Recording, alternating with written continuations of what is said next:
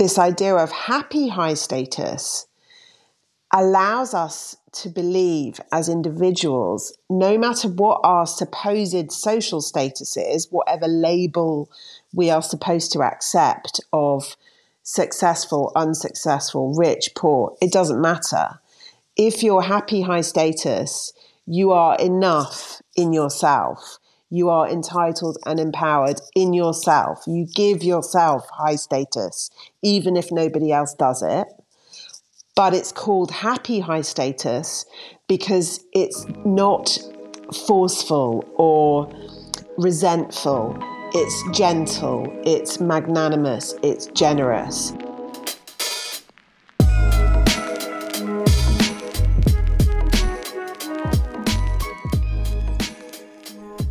Hi and welcome everyone to Doing Well, Feeling Fine. It's Boris here. Today I'm speaking with the amazing and prolific Viv Groskop. She's a journalist, author, podcaster, and comedian. She wrote 6 books, 2 of which we're going to spend some time on in the episode. They're called How to Own the Room and her very recent book, out now, called Happy High Status. In our conversation, we talk a bit about Viv's experiences with comedy and what it's taught her. For example, how our minds trick us about how we're perceived by others. We talk about how to be more like a comedian, well, sort of. What we're getting at there is how to bring more lightness, joy, fun into our lives without becoming clownish, of course. We then turn to how to own the room in a way that's authentic to you. This could involve extroversion, positive energy, even enthusiasm, but it can also involve radiating a kind of quiet energy, focus, presence. In short, we discuss how to exist in life in front of other people, as Viv puts it. We then turn to Happy High Status, the subject of her latest book. It's about being at ease, radiating a kind of self-assuredness without arrogance. We land on a definition that blends humility and confidence into an authentic presence. Really enjoyed this conversation with Viv Groskop and hope you do too. So hello everyone, welcome. I'm Boris. I'm sitting down with Viv Groskop today. Viv, did I say it right? Yeah, you did. Thank you. My name is Groskop. It's a difficult surname and it's been said 100 different ways, but your way is the right way. Thank you, Boris. Thank you. So just by way of background, you're a broadcaster, comedian, published author. You studied the classics. You garnered lots of real-life experience with topics ranging from confidence, presence, humor. There's a whole range of things. And the reason why I wanted to make sure we talk is I thought you had something extremely interesting and profound to say about how we carry ourselves and radiate confidence out into the world with the impact of, allowing for really meaningful interactions with others. Could be anything from, closing a business deal to inspiring your team. So we'll get to that. But maybe in your own words, Viv, could you give us a little bit of background? What's your story? I mean, you came from studying the classics and you ended up doing what exactly? Well, everything I do really stems from curiosity. I was very curious as a child.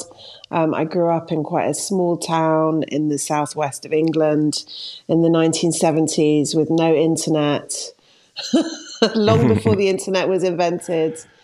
And I always wanted to be out in the world and traveling and meeting people. Writing was important to me from an early age, but not so much because I love the solitude of writing. That's one of the things I find the most difficult about writing, but because I write to connect with other people, to connect with readers, to really ask, do you think this too? So I had that from an early age, and I also love languages. I studied French, German, and Spanish at school. I studied Russian at university. I spent time in Ukraine when I was studying Russian, and so I speak some Ukrainian.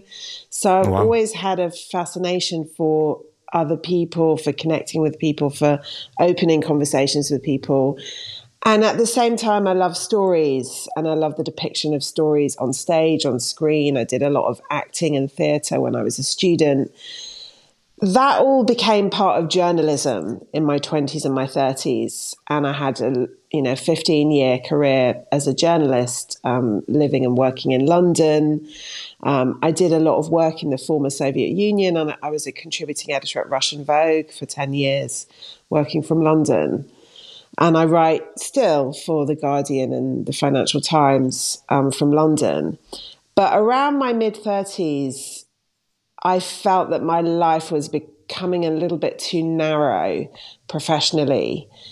Maybe because I'm quite a restless person, or maybe just because that does happen to you in your career. I don't think anyone can keep the same career, even if it's logistically possible. You get bored. I was Yeah, getting yeah. bored and stale as a journalist. So I began in my mid-30s to revisit a lot of the passions and ideas that I'd had as a child, to look for the things that were missing, to look for the avenues that I'd cut off. And for me, one of those was comedy and performing. And I realized at that age, something that I think is so important for all of us to realize is that nobody is ever really stopping you from doing anything. The person usually stopping you is you. And I had been stopping myself from doing comedy or theatre or writing for stage, because I thought it was too difficult, and because I thought you had to wait to be asked. And it took me, a good 15 years of professional life to realize the most interesting things in any job, nobody asks you to do them. You have to take them for yourself. You have to invent them. You have to be ready to be rejected. You have to learn to get it wrong. You spend such a long time waiting and waiting if you're waiting for someone else to create opportunities for you. So once I'd admitted that to myself and realized, if I want this to happen, I need to make it happen, I started to perform comedy. And I was very lucky because I had a career as a freelance journalist. So this was not a financial risk for me, or not a huge one. So I could continue my other work whilst I developed my comedy. It wasn't as if, these things are very difficult because we're in one job and we want to start something new, but we need the money from the first job because we all have lives to lead and responsibilities. So I was lucky that I had the opportunity to do that. It was self-created, but I'm very lucky that I'm able to work like that, and it suits me. What were you after in comedy? Was it the let me entertain the audience, and was that the rush you were seeking, or did you have an agenda that you wanted to raise certain points onto people's awareness? I think it was two things. One was something selfish, which was that I really wanted to do something for myself that felt exciting and important, and I wanted to express a part of myself. I was very worried initially when I started comedy that it was a selfish thing and it was a self-indulgent pursuit, like maybe I should just go to therapy or learn. Yeah, I have gone to therapy, by the way, a lot, since before then as well. Or maybe I should do yoga and meditation. Like sometimes we want to do things and we have to admit that they're for ourselves. But there was another part to this too. The second part was I really wanted to connect to other people. The way I had been writing and the writing that I had been doing, I enjoyed it when it resonated with other people and I had a direct contact with them about what they thought about what I'd said, how it made them feel. And that's what I really love in all live performance, is the connection between human beings when it becomes something much bigger than yourself. So it did have a selfish part to it. And I think it's good for us to do we're all selfish, really. That's part of our survival instinct. So you have to do things because you're interested in it and it makes you feel good. But more than that, it connected me to something bigger than myself. Was I chasing laughs, wanting to be entertaining? Maybe a little bit, but that fell away quite quickly, because you don't really want to be the kind of performer who is taking their self-worth and their sense of approval from others, that's very dangerous. It's very easy to fall into that trap in that kind of work. And it's Yeah, very I'm sure. addictive, when other people give you that love and when you're making them laugh, it is addictive, and it's so painful when it's the opposite. When it's But not you have happening. to Yeah. want to do it for some bigger reason than that, I think. How would you describe your bigger reason for doing it? It's really about being truly alive for me. Mm. And the older I get and the more complicated the world seems and the faster life moves and the more I encounter conversations about artificial intelligence and the prevalence of digital media and screens in our lives, there are many, many benefits and advantages to those things. But they are not really about celebrating being truly alive as a human being. And for me, the connections of live comedy, theatre, storytelling, even if it's an encounter with an author at a book festival where you've only read their words on the page, they're not an entertainer, but you can have a face-to-face conversation with them or see them being interviewed by somebody. It's those encounters where we're breathing the same air as other people. Mm. And Yeah. again, COVID underlined this for me as well, a time when we couldn't breathe the same air as each other. Those things are really important to me, and they're, I think, what makes life meaningful. You once did, if I'm not wrong, 100 consecutive nights of stand-up in sort of 100 shows in as many days. What patterns emerged for you about how best to interact with the audience? What did you learn from doing this? Well, I did this experiment, 100 gigs in 100 consecutive nights. I did it in order to establish patterns. I had been performing comedy for 18 months, maybe 2 years at that point, quite sporadically and without very much focus. I had 3 young children at that time, and I was still working as a writer, as a journalist. And I didn't know if comedy was part of my professional path or just something that I was experimenting with to inform my journalism. I wasn't sure. So Mm-hmm. I decided to do this experiment because in comedy, when you start, a lot of people say you don't really know who you are as a comedian or if you should continue until you've done 100 gigs. And after 18 months or two Ah. years, I had done maybe 30, 40, 50 gigs. And I was realizing, because I was doing maybe 2 or 3 a month, and I thought I have to speed this up. I'm not getting any younger. I don't want to waste my time and other people's time. I'll do my 100 gigs in the best part of 3 months. So I conceived this rule where if I miss a gig, I have to do 2 the next night. If I miss 2 nights, I have to do 3 the next night.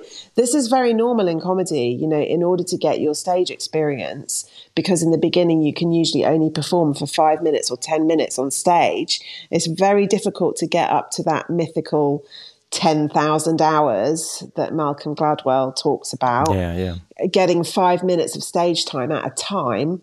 So it's very common for comedians to try to find 2, 3, 4, 5 gigs a night, especially somewhere like London. You can do that, or you could 10 years ago. Now I think it's a bit harder. The patterns that I noticed were really to do with the gap between my personal experience of how I thought something had gone and the reality. So my own experience was very up and down and very confused. There were some gigs where I thought it had gone really well, and then I would listen back to the evidence. Sometimes I would record on video or on an audio recording, and I would realize actually it had gone quite badly when I thought it had gone well. And then the reverse would be true. I would feel that it was just such a terrible, terrible set that I had done, and I would listen to it back, and actually it was much better than I thought. So I really realized how, and this is one of the reasons I became fascinated in this theme of confidence and being yourself in front of others and Yeah. letting go of your ego. I realized how much our minds trick us. So our minds very rarely tell us the truth about how we're being perceived, what difference we're making, what others are seeing. And obviously in comedy, it's very brutal because the response of the audience is, it's 100% of the success. I don't believe that in life you should base all of your evaluation of yourself on others. You should always take it from yourself first. But in comedy, unless people laugh, it has not worked. So Yeah. you can be as funny as you think you are, but if there's no laughter in the room, and you can hear it, like, it's a very concrete proof of success.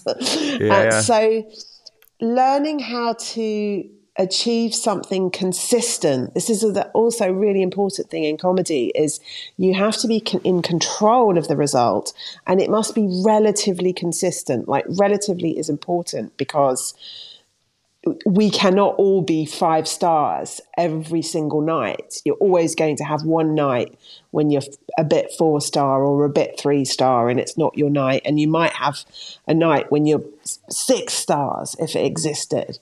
But you can't be the same every night, but you need to maintain a level of high consistency, and learning how to get out of my own way to achieve that, instead of following this internal narrative of, well, I thought that was great or I thought that was bad, and being guided by my emotions was not helpful. I needed to find strategies. I needed to find methods. I needed to work on the material, on the delivery, and learning how to take the emotions of the self out of it was really helpful. That's a really interesting theme, and I'm sure we'll come to that when we talk about this notion of happy high status and what that feeling is like when you radiate that sort of effortless confidence that draws others towards you. But the lesson that you seem to have taken from comedy is not to trust your own inner monologue. So that little voice that goes, God, you're slow, you can't find the right word, like the punchline's not hitting, your speed, your elocution, those things are not tight, so therefore the audience is not loving it. All of this might be right, but it might be completely wrong. And if the lesson is to not overrate that inner voice, but to allow that sort of openness to receive signal back from the audience, you might arrive in a very different place. I thought that was very important. And this idea that you could also, once you let go of your ego, you can allow, let's say, more attention to others. And what that paradoxically produces is somehow more ease, being more present and more relaxed, which strangely then ladders up to confidence. But we'll get there. I wanted to ask one more thing about the comedy, and perhaps to start with a little personal anecdote, if I may. So I spent a lot of time, most of my professional working life, in the corporate space. There was a brief bit as an academic, and then I moved to consulting and later on held a job as a manager. And I loved to present. So I enjoyed it a lot. I really looked forward to it.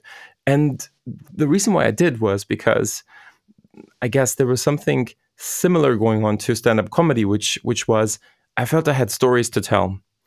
And I was sort of chomping at the bit to have a chance to tell the story to the audience. So if it was a workshop setting or a meeting, that was the audience. So equivalent to the people in your comedy club.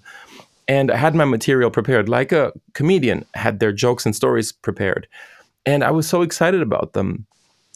I was looking forward to the opportunity to get up in front of the mic and share that story. And if I felt like the story had some real meaning or lessons or had some value, some insight, a recommendation to facilitate a decision, what have you, I was really positively joyful about it. And then I tried to steal a bit from comedy with things like storytelling. there would be a bit of a build-up, and you had some expectations, but oh my God, they were frustrated because the customers did different things. But we have an idea on how to respond, and in fact, it's not what you think; it's something counterintuitive. And then finally, here it is, the big reveal, and you would sort of hold back a bit before the punchline is delivered. So anyway, this was obviously a very personal experience, and I know not everybody sees it that way. And I also know that most people don't find management meetings as interesting as comedy shows. But what would you say? Is there anything one, could learn from comedy about presenting, facilitating a business workshop, using humor, connecting with the audience? You say in one of your books, be more like a comedian, in brackets, sort of. So tell us, like, what's the transfer? Yeah, the sort of is really important because I get asked a lot, how can I be funny in this speech? How can I tell a joke at the beginning of this presentation? How can I get my team to laugh? And it's a mistake to try to be literally like a comedian, to try to do the job of a comedian.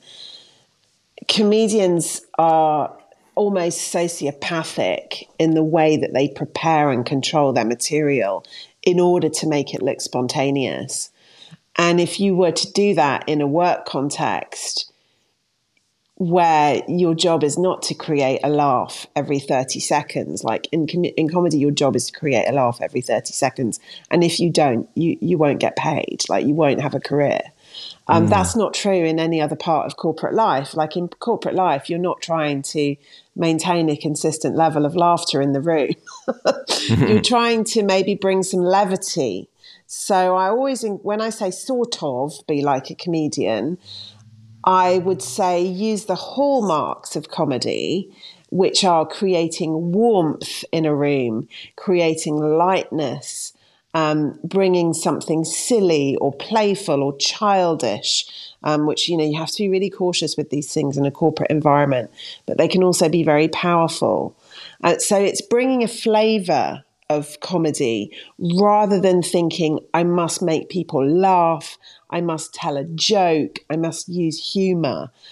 Especially, I think nowadays, we have so many difficult conversations about hierarchy and about diversity and inclusion, about different cultures, different languages. And people forget that in comedy, audiences are very, very specific. No two comedians have the same audience.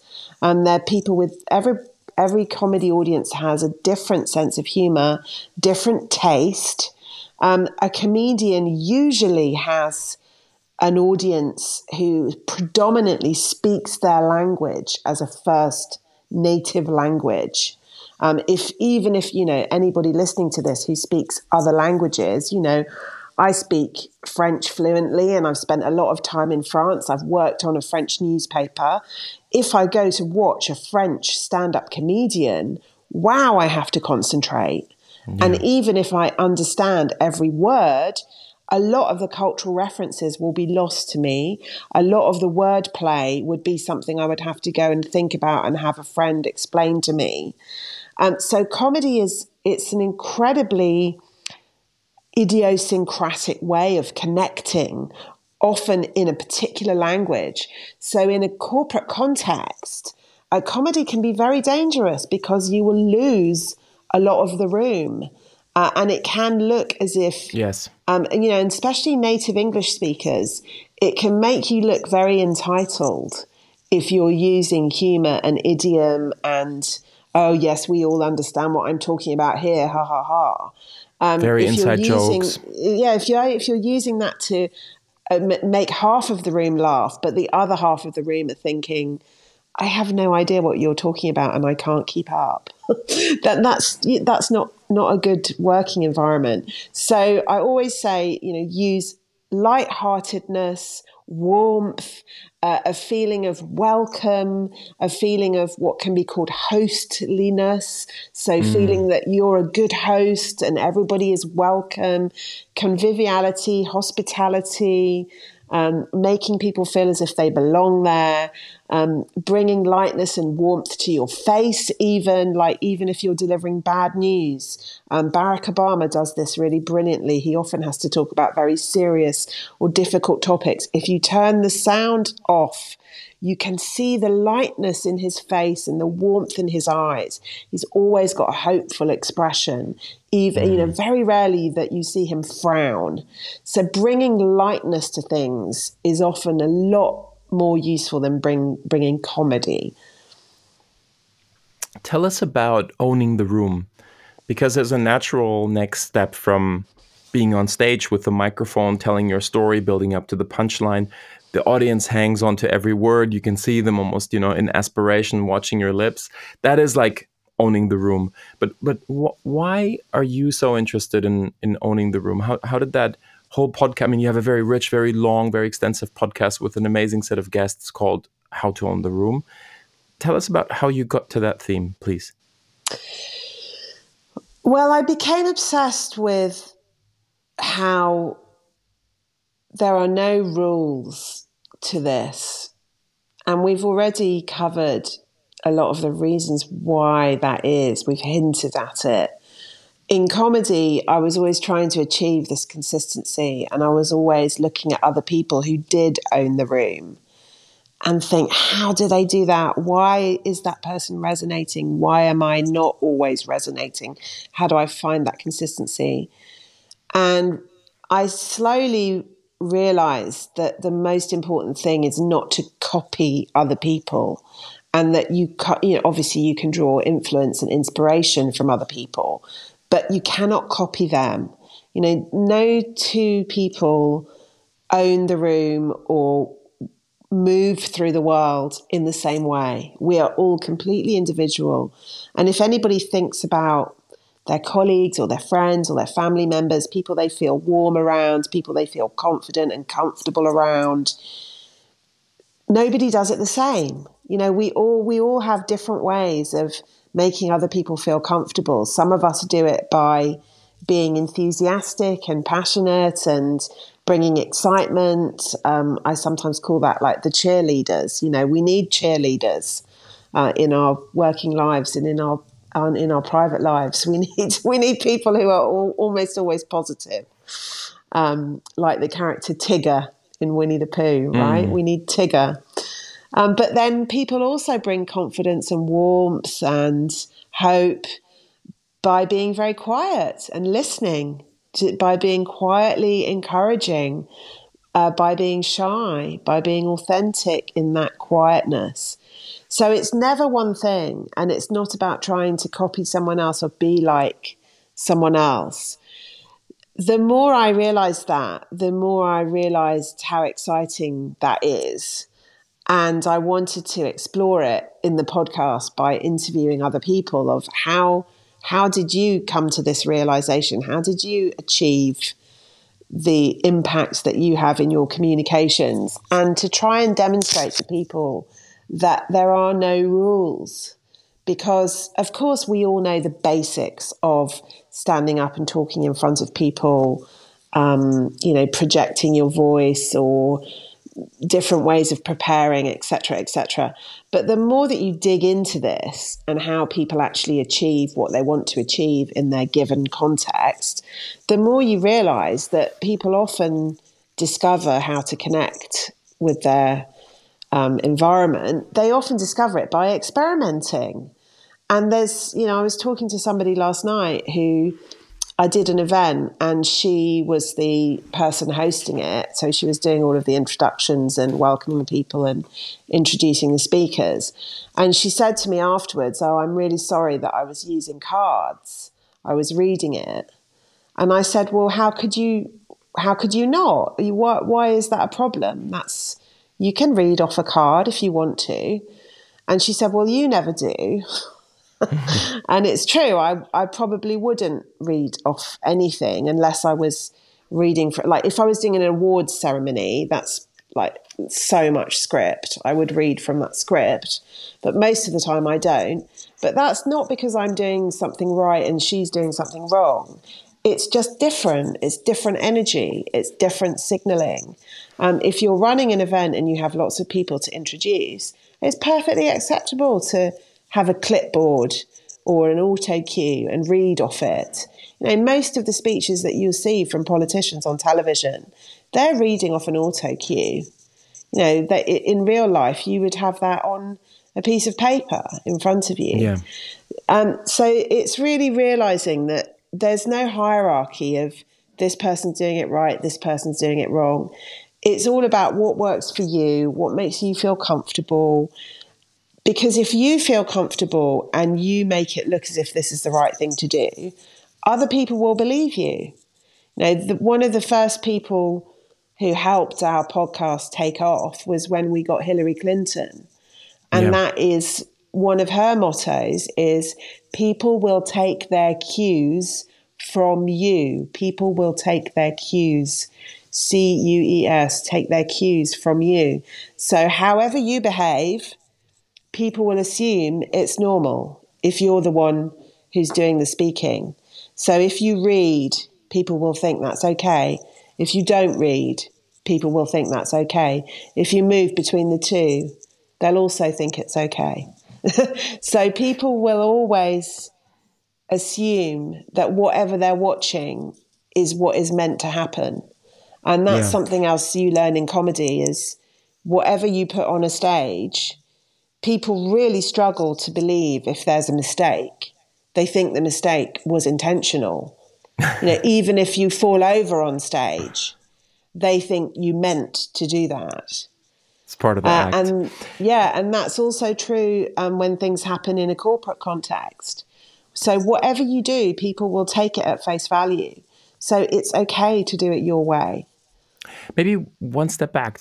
In terms of the meaning of owning the room, which part of it are you particularly interested in? Is it the own part? So when I think of owning the room, what it reminds me of is it's really about power. It's about taking the leadership initiative and going on the offensive. So owning the room is all eyes on me. It's like people look to whoever's owning the room to drive a decision or to make a statement and clarify an argument or to break a truce or a tie. So is it about that, as in I am steering the room, I am commanding the room? Or is it about something more subtle, like I'm respected when I speak up, or when I make a point, people listen and pay attention, as opposed to, mentally reload what they're going to say next? Like, what is the thing you're interested in here? Or both, maybe? I guess for me, it's all of these things. And it's a very open conversation about how, I could have also called it how to exist in life in front of other people. To me, that's what it is. So it's not, for some people, it is how to own the room. So like Hillary Clinton owns the room.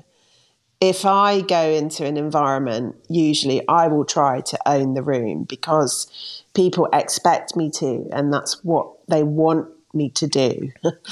But for other people, in particular, who I've interviewed on the podcast, but also who, people ask questions in workshops and in public events all of the time about this, people who own the room by having influence outside the room. And in the room, they own it by being a really, really great listener. So for me, it's everything from being a very forceful personality and how you do that with grace or with attack if you need to, right through to being very quiet, maybe even being somebody who doesn't really want to speak very often. But who supports the speaking of others. So it's always trying to broaden this definition of what power looks like and sounds like, how you take that power, and trying to give people an awareness of the idea that power is not given, it is taken. Yeah. And there are so many characters, in particular in the political sphere, in this part of the 21st century who are taking power by owning the room in a way that is very brash and unsubtle and is really about them. We need to see more variations and more extremes here of very quiet people learning how to take power, humble people learning how to take power. So for me, owning the room is really about broadening that definition. And for some people, this is disappointing for them. They don't want to hear it. They want how to own the room to be how to get one over on everyone else, how to be the best, how to get the edge. And it's not that. It's the opposite of that. It's about finding a way of expressing yourself that feels authentic to you and useful for everyone else. It's not about being the loudest and the most powerful and blowing everyone away with how amazing you are. Yeah. It could well And be the opposite, that you pass unnoticed, and that's how you owned the room. yeah. Yeah. But it comes back to what you said at the beginning of our conversation when you described some of this inner monologue that was holding you back from jumping into comedy. A lot of people are either too quick to accept somebody else's initiative to own the room, and so you just basically get in line and you say, okay, let the extroverts drive this conversation, and I will speak up when I have a point. Or they just settle for this inner monologue that says, well, maybe you're not the alpha person here, so you won't own the room. So I don't know, just take notes and, walk away with clarity on your decision or what have you. And to me, it seems like a lot of this work is about saying, hang on a minute, don't listen to that inner voice. If you want to influence an outcome with integrity, there are ways to do that. You will find your own way of doing it. As you mentioned, some of that might be in a very quiet, sort of reserved way, but nonetheless highly impactful. And you can be there and you can be respected. You don't have to let people talk over you just because they're the ones whose way of owning the room is the brash way. Yeah, I hope that a lot of the conversations that I open demonstrate the reality of these preconceptions that we have. I've come across so many people who will say, well, there's no point in me learning how to do this because I just work with people who talk over me all the time. Yeah. And there's such a huge conversation about meeting culture and how, there are lots of senior leaders who are calling that out now. Gary Vaynerchuk, whose work I find very inspiring and whose energy I find very inspiring. He only has meetings for 5 minutes because otherwise, all of the extroverts and all of the big thinkers and big ideas people, they just fill the room with their thoughts and they could go on for 10 hours if you let them. So Yeah. to get things done, shorter meetings are often, or I hear people now having meetings standing up. Nobody sits down in the meeting. And a huge conversation around, Zoom and screen communications about whether those meetings really need to happen, the expression, this meeting could have been an email, etc., etc. So when I talk about the reality, we all know that actually those loud voices, they may have filled the room and they may be prominent and they may be the first person that comes to mind when the boss thinks of who can I ask to do this thing. But we all know the truth of organisations is much more complicated than that. And the people who have the true power are not necessarily the noisiest or the most confident. The true picture is often something very different. So I think it really helps to open up this conversation for people to talk about where the power really lies, where meaningful conversations really happen. Isn't it better to have a 5-minute meeting with a concrete action point rather than a 1-hour meeting where 2 or 3 people who are very articulate and very confident extroverts get to talk? These things are now something that we're starting to talk about, whereas 10 years ago, we just let the extroverts Accepted talk. it. Yeah, exactly. Yeah, exactly. You didn't really drive the meeting. You just sort of let it happen based on the dynamics that happen to unfold. And I find those techniques exciting. I mean, one I came across was, when you speak, make sure you say something that people in the room don't already know, or don't know from either the pre-read that they may have read as a kind of preparation material to the meeting, or simply that they should know just by virtue of being in the company. So you really have to sort of say something net new. That's also a pretty tricky one, especially if, let me fight the extrovert's corner here for just a second here. If you genuinely are excited about your story and you feel like it is important and you need to get the narrative out, etc., and you're chomping at the bit to do so, maybe to move us along to Happy High Status. Your book is called Happy High Status. It just came out. Congratulations. Thank you. For first questions first, what is Happy High Status a description of? And why status? Why not, happy high energy, or, constant levels of confidence, or, it seems like the word status does some work here that relates to the social order. So what is it, and what does the social order mean? Yeah, so first of all, the word status, you say status, I say status. We are both correct. So there's an American pronunciation, status, and the British pronunciation is status, but it's all the same thing. Happy high status is not an idea or a concept or an expression that I invented. It comes from improv comedy. It was coined by a theatre director called Keith Johnston, who wrote probably the most important book about improv, called Impro. And his theory about status is that when we are watching comedy or something on screen or on stage, we are always watching for changes in status. And when you talk about this in a theatrical or a performance context, status is not necessarily, although it can be sometimes, but it's not the same as social status. It's not the same as this person has a mansion and this person lives in a shed. It's not the same as this person has a Ferrari and this person has a bicycle. I mean, that's a very simplistic understanding of social status. Status on stage or on screen is who has the most psychological power. So, for example, if you have a scene between a parent and a child, nominally, the parent has the more social status. But there could easily be a scene where we see how the child controls the parent. So the child is taking status. So this idea of Keith Johnston's about status moves us away from what's on your business card, who is the boss, who's got the biggest salary, takes us away from our understanding of social status and asks us who has the real power.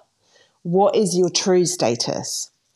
And this idea of happy high status allows us to believe as individuals, no matter what our supposed social status is, whatever label we are supposed to accept of successful, unsuccessful, rich, poor, it doesn't matter. If you're happy high status, you are enough in yourself.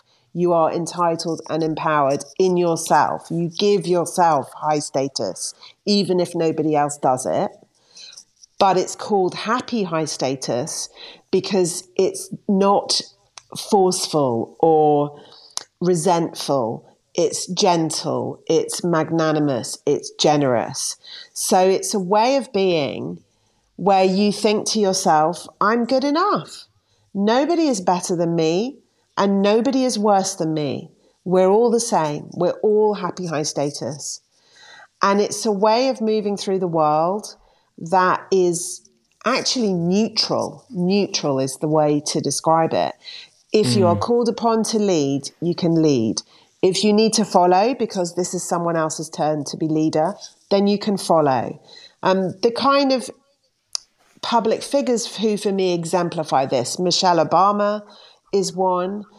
She's got this kind of incredibly magnanimous gentle energy. She's also able to force and push a point at the moments that she needs to, but she doesn't necessarily do that all of the time.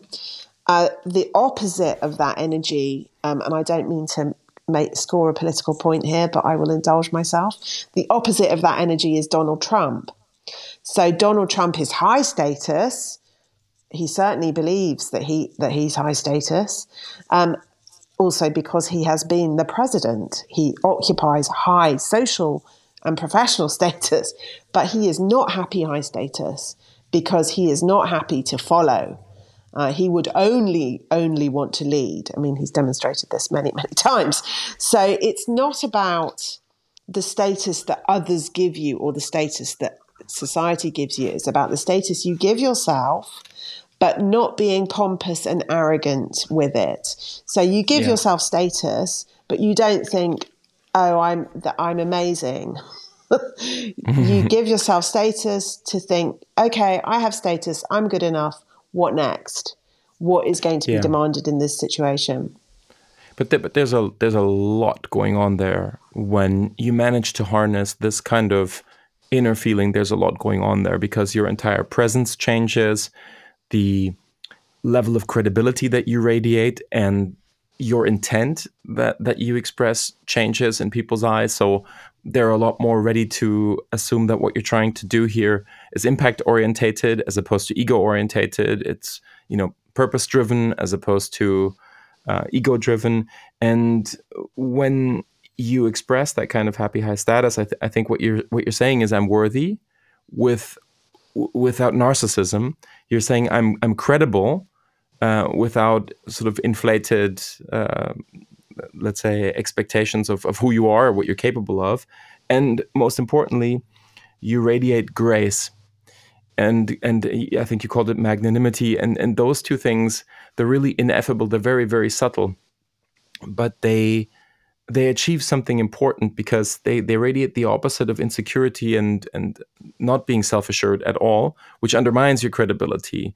And people are, I think, in an almost pre-social instinctive way, very sensitive to those cues. So the way I picture it is almost like ants with their antennas buzzing, understanding all those micro signals that you're radiating.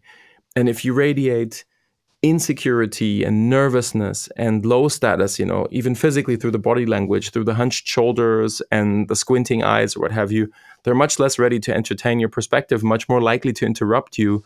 And your intent is now more oriented around survival and somehow maintaining your place in the order there, as opposed to achieving something impactful for whatever is the topic at hand. And now maybe my question, building up from all of this, is we can all recognize that it's relatively easy to radiate happy high status if we are buzzing on the high of recent affirmation or recent achievement. So if we know we did something really, really well, my sales figures are amazing. The last memo that I wrote, the CEO gave me lots of beautiful Google comments, complimenting my reasoning or what have you. So when you're buzzing on affirmation and achievement, it's easy to carry yourself in the way that we described. But can you project happy high status when things are not going so well? Oh yeah, there's a lot to unpick here, and you're absolutely right about the connection with ego and narcissism. Many times when I'm writing, this is my Happy High Status is my 6th book, and many times when I'm writing, I wish that I had some kind of professional qualification, like as a psychologist or a neuroscientist, so that I could really dig into these things, because I really hope there'll be more written in the next 10 years about ego and narcissism. They're talked about in a very empty and uninformed way. I've spent a lot of time Googling ego and narcissism, and a lot of the stuff that you find is written by narcissists with a massive ego, which is quite funny. So yeah, you're right to equate it with those. What is really fascinating about happy high status is that it looks completely different on every single person. So this is, a lesson that I'm always trying to teach about public speaking. Good public speaking is not one thing. It's 100 million things, and it looks different on every single person. So does happy high status. So for somebody, happy high status, like, you, Boris, you've got tons of energy. Like, you love sharing your passion and your enthusiasm. And it's going to have that cheerleader energy on you. On someone else, on someone like, say, Greta Thunberg, her happy high status is a little bit angry, very quiet, a little bit hesitant, but that is her authentic confidence. Yeah. It's as you rightly describe. I mean, the expression "sweet spot" is probably a slightly fatuous way of thinking about it, but it's you on a good day in your sweet spot. How do you access that when you're not having a good day? Exactly. Two things really. One is you don't have to. Like, nobody can be happy high status all of the time. I'm sure people will be thinking as well that there's a crossover here between something like Zen Buddhism or the energy of, people who've devoted their lives to meditation. And if you listen to any interviews with those kind of people, they will always tell you, I'm not perfect all of the time.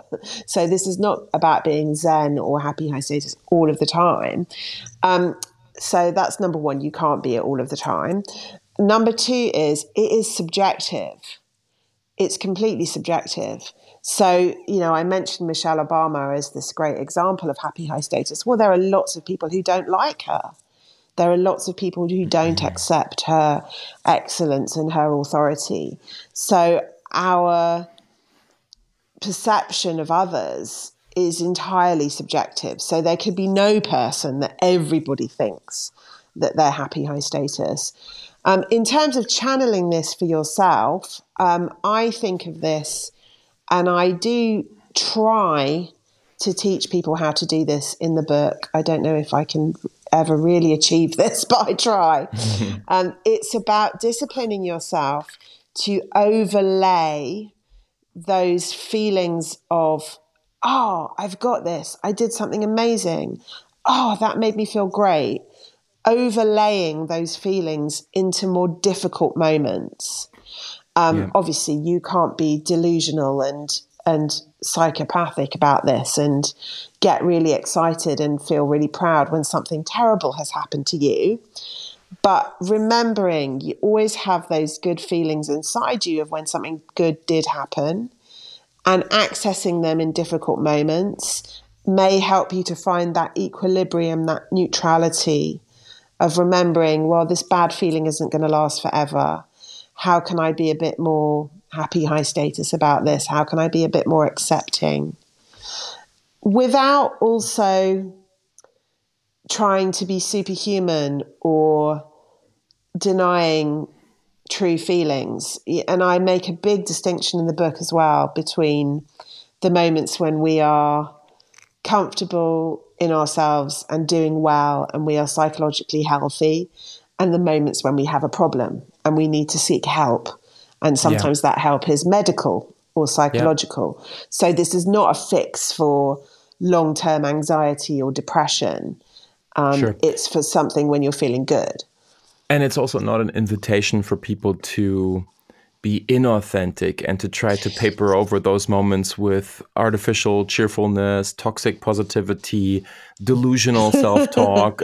So I think it's very important, because in the popular kitchen sink discourse, it can sometimes come across as, just like stand up straight, straight back, project in front of the mirror. I got this. And I'm immediately drawn to those images of, kind of American Psycho style iconography. There's often a man, he's, in front of a mirror, he's sort of looking deeply into his own eyes, reaffirming his, and he usually is a man, his, power or strength. And it's inauthentic. And there's something very corrosive about trying to, force fit yourself into those positive thoughts or building up confidence when there's something deeply flawed at the core. Like, I don't think you can you can lie to yourself in that way. Like it's more like, I think Naval Ravikant said it beautifully, that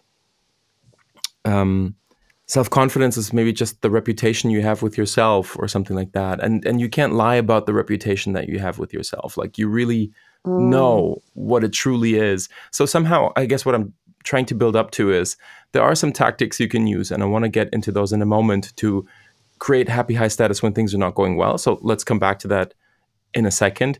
But ultimately, more deeply, there has to be some work around self-acceptance. Like you have to be able to say, you know what, I'm okay with the way that I am. There are some things that I have as strengths. There are some things that I need to work on, and you're authentic about that. So I really think without doing that work, something corrosive is really going on underneath the hood. I don't know, maybe you want to comment on that, and then we can spend a little bit of time on what are some in-the-moment tactics. One of the things I am constantly encountering in particular when I'm in front of audiences and people ask questions, and this is often because I'm in front of British audiences, and so when there's a British sensibility, it always, different cultures have different attitudes towards how acceptable it is to be confident. I'm pretty sure that a British person did not originate the saying, fake it till you make it, right? It feels like a very American thing to say. I think these concepts as well and these stereotypes are becoming outdated. 20 years ago, that would be, people would easily understand what's meant by British sensibility and American sensibility. I think now these things are becoming really blurred, which I think is a good thing, because these things are always stereotypes.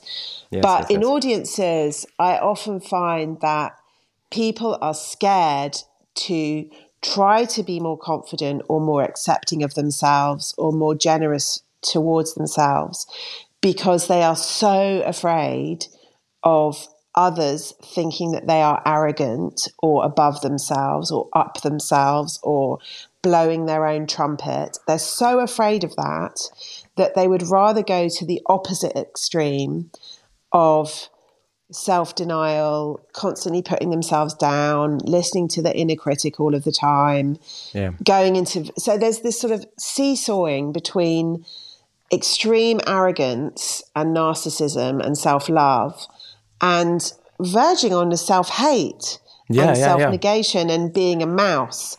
So you don't have to be a lion and you don't have to be a mouse. You can find somewhere in the middle, or you can travel around the middle ground. And it's okay. I'm always saying to people, it's okay to overstep now and again, so that you know where for you that boundary is. So be bold enough one day to think, well, I'm going to be a little bit arrogant here. And maybe if you decide to do that in a public presentation at work or in a meeting, then find yourself a trusted monitor and do it as an experiment and say, I'm going to be more arrogant than I would normally be in this meeting. Can you watch me and monitor me? And we'll talk afterwards about what that looked like. And very often when people do this, they find that the thing they're afraid of being, it doesn't actually read that way to others. We're back now to what we talked about at the beginning and of the this conversation. reaction. Yeah, exactly. What you think is going on in your head and what you're projecting. Women especially, I notice this, I'll get them to take what they think is an aggressive stance or a pose that is quite commanding. And they will say, Viv, I can't stand like that. I'm going to look ridiculous. People are going to laugh at me. They're going to think that I think I'm the queen of the world. They'll think I think I'm Beyonce. And I'll say, no, just stand in the pose. Get used to it. Get used to standing away from the podium and feeling grounded in yourself and pulling your shoulders back.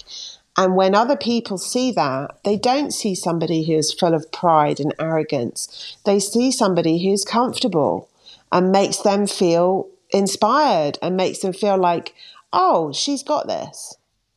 Yeah. So our own perception is extremely flawed in these things.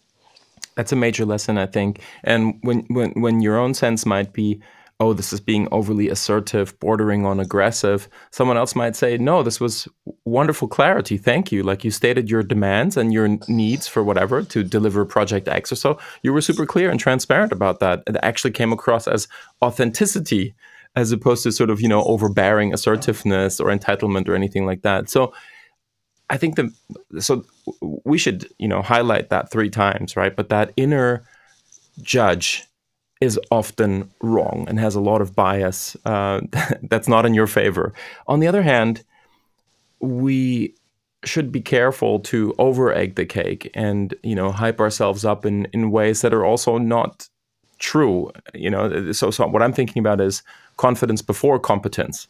So it's the exact reverse. So it's like, hey, this is my turn up. I will make all these demands. I will, ask for a pay raise. I will ask for a promotion. I think I'm talented. And maybe you don't actually have enough signal to know with certainty that these things are true, and should be more humble and more open to receive data that gives you greater clarity here before you step into, authority mode and make demands. One thing I wanted to come back to real quick is, what do you do in the moment? So someone might challenge you very aggressively in a meeting, or even just debunk. You thought you had made a great point. Someone else produces data to the contrary. Your point has just been debunked. So things are not going well. And maybe I can offer a few sort of things that have worked for me in the past, and then we can build a little bit on the repertoire that you establish in your work. So one of the things that I've found extremely helpful, if people can get it, is to have a sort of existential safety net, almost like the trapeze artist that goes for, some kind of triple flip and reaches for the trapeze, knows in the end that if they can't quite catch the trapeze and they will fall, there's still that net underneath that will carry them. And quite literally, what I mean here is, if this interaction were really awful, and people walk away from this meeting thinking, this person is an idiot, they're not credible, they're not competent, like it's really bad. The actual physically worst thing that can happen is that at some point your boss sits you down and says, listen, I don't think that this is a great fit for the both of us, you and this company and so on.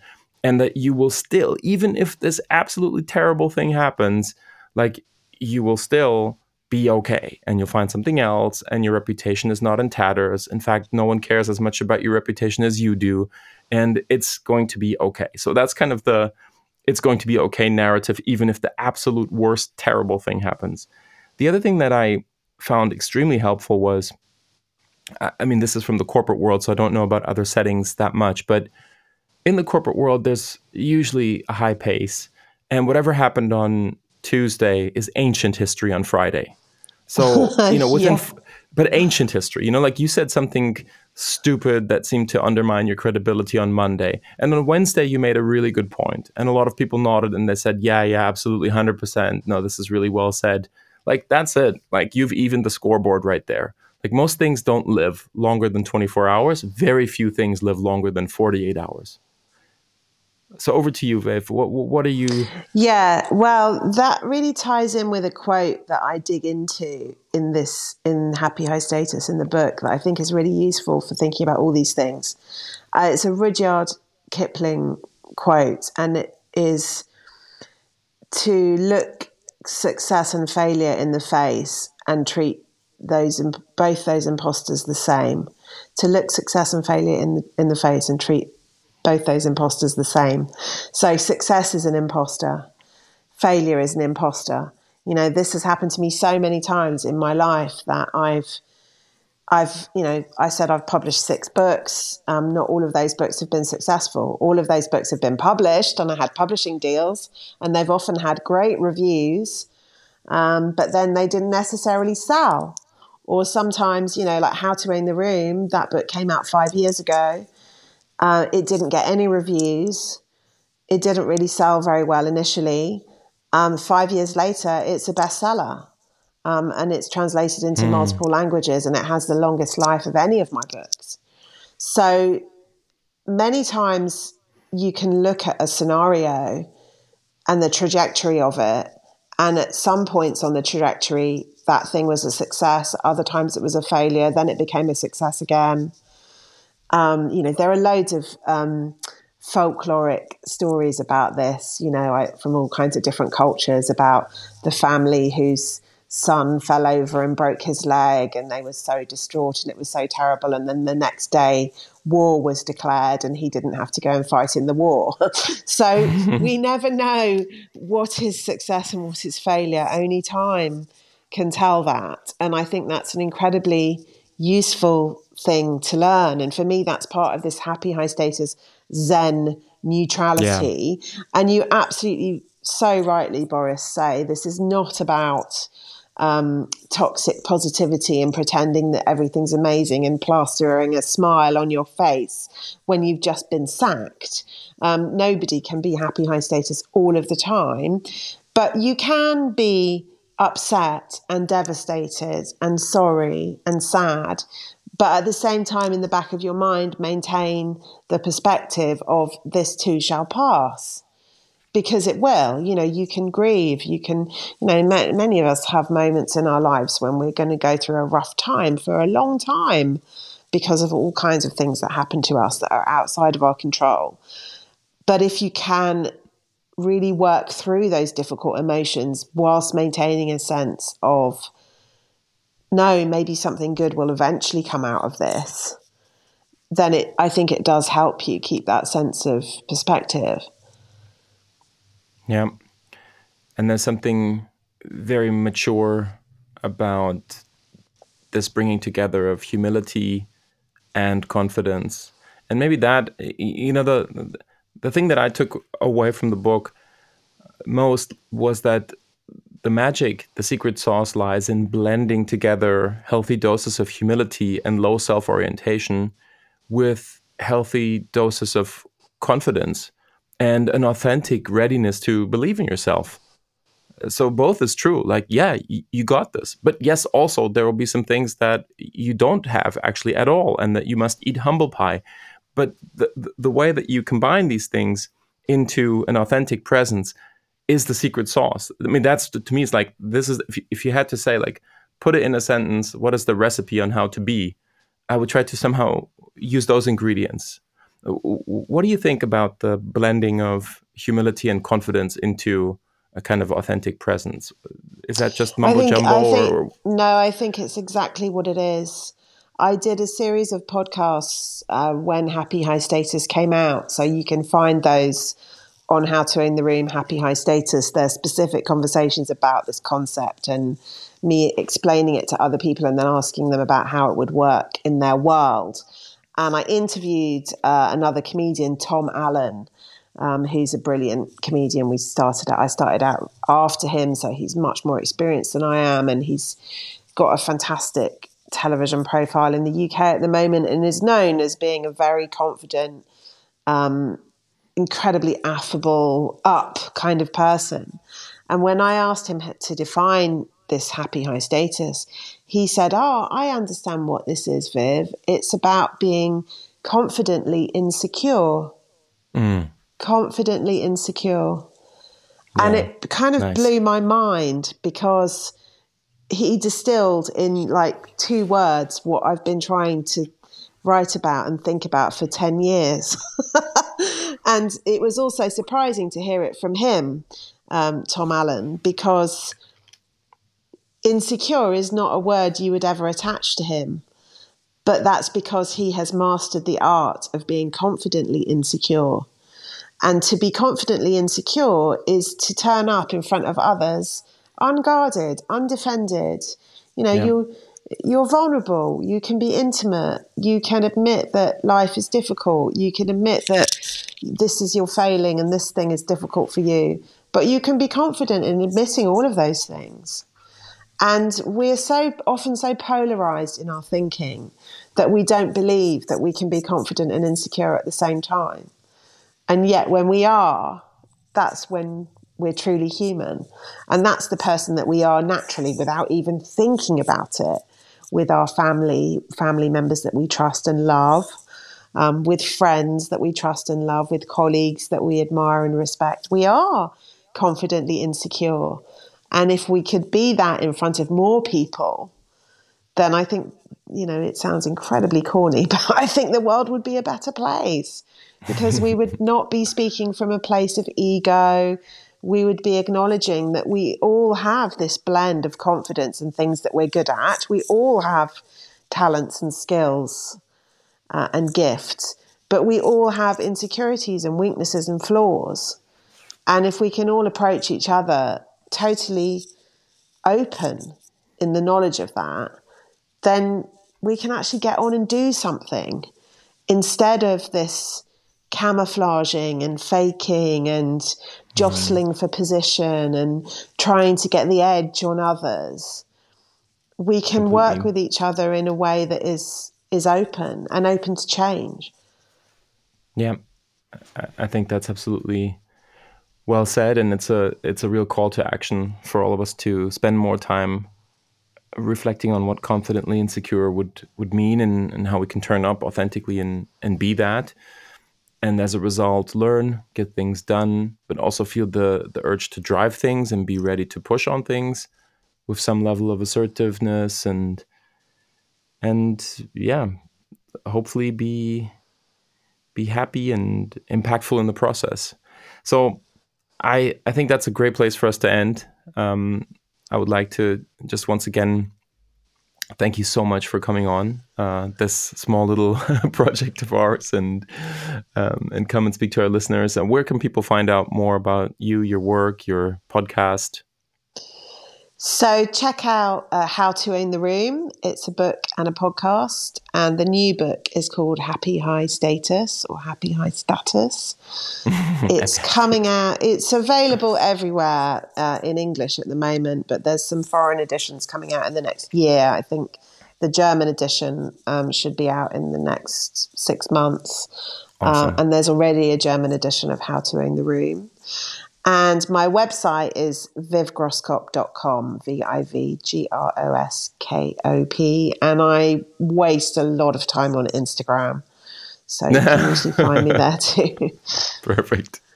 Super. Viv, thank you so much. Really appreciate it. Thank you so much, Boris. Thanks for listening to this episode.